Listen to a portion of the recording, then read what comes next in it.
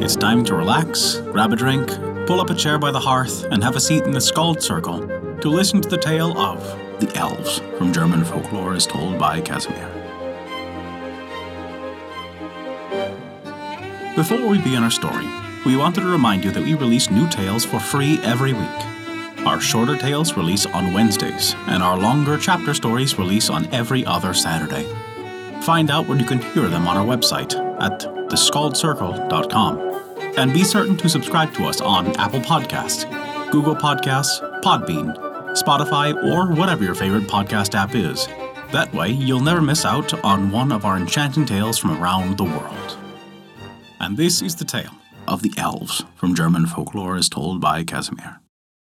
The first tale. A shoemaker, through no fault of his own, had become so poor that he only had enough leather for a single pair of shoes.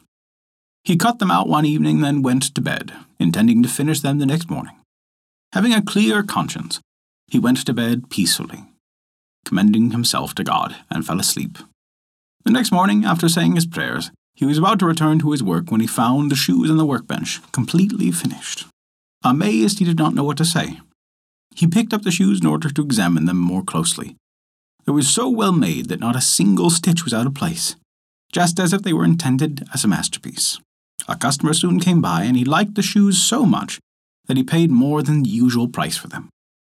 The shoemaker now had enough money to buy leather for 2 pairs of shoes. That evening he cut them out, intending to continue his work the next morning with good cheer.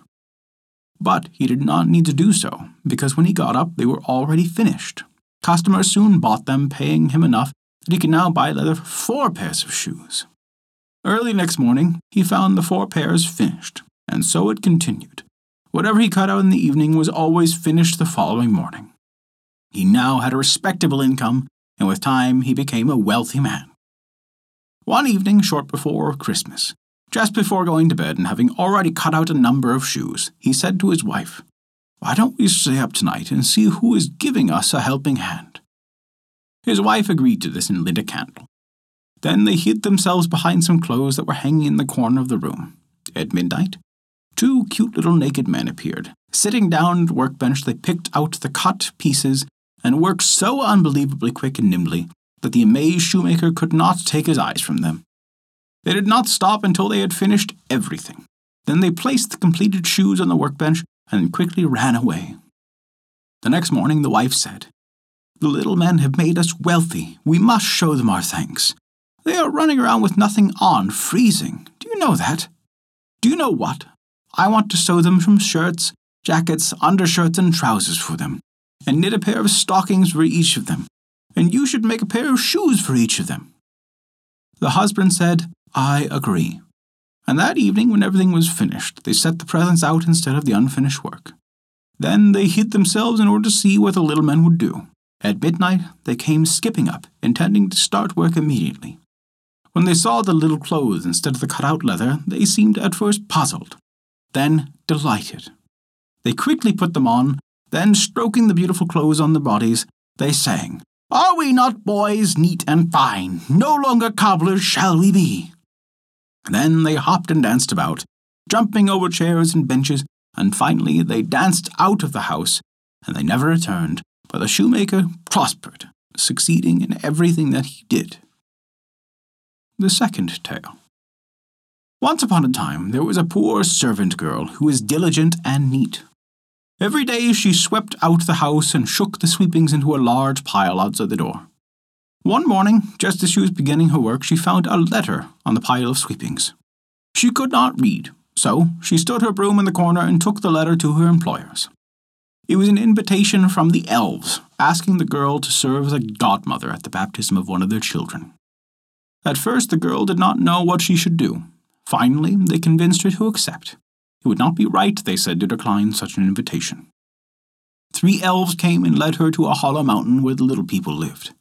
Everything there was small, but more ornate and splendid than can be described. The new mother was lying in a bed of ebony decorated with pearl buttons. The covers were embroidered with gold, the cradle made of ivory, and the bathtub of gold. The girl stood in as godmother, and then wanted to go back home, but the elves asked her fervently to stay with them for 3 days. She agreed to do so, and the time passed pleasantly and joyfully. The little people did everything to make her happy. Finally, she wanted to return home. They filled her pockets with gold and led her outside the mountain. She arrived home, wanting to begin her work. She picked up the broom that was still standing in the corner and started to sweep. Then some strange people came out of the house and asked her who she was and what she was doing there. It was not 3 days, as she thought, that she had spent in the mountain with the little men, but rather 7 years. In the meantime, her former employers had died. The third tale. A mother had her children taken from the cradle by elves. In its place they laid a changeling with a thick head and staring eyes who could do nothing but eat and drink. In distress she went to a neighbor and asked for advice. The neighbor told her to carry the changeling into the kitchen, set it on the hearth and make a fire and boil water in 2 eggshells. That should make the changeling laugh, and if he laughs you'll be all over with him. The woman did everything just as her neighbor had said. She placed the eggshells filled with water over the fire, and the changeling said, "Now I am old as the westerwood, but never have I seen anyone cooked in shells," and began laughing about it. When he laughed, a band of little elves suddenly appeared. They brought the rightful child, set it on the hearth, and took the changeling away. And that is the tale of the elves from German folklore. Thank you for listening to our story. If you enjoyed it, we recommend taking a look at our Patreon page, as noted in the description below. You can earn great rewards while also supporting us, to keep these stories alive for generations to come. Also, remember to subscribe to us on your podcast app, and leave us a 5-star rating if you enjoyed this story. A special thank you to Kat for their support this month. Without your contribution, we wouldn't be able to continue these stories, and we truly appreciate it. Visit theskaldscircle.com to stay up to date with all of our current events, news, and much more. Not only that, but you can also visit our story archive of every tale we have ever told. It's sorted by origin and region for the convenience of your listening pleasure. Thank you for listening to our story.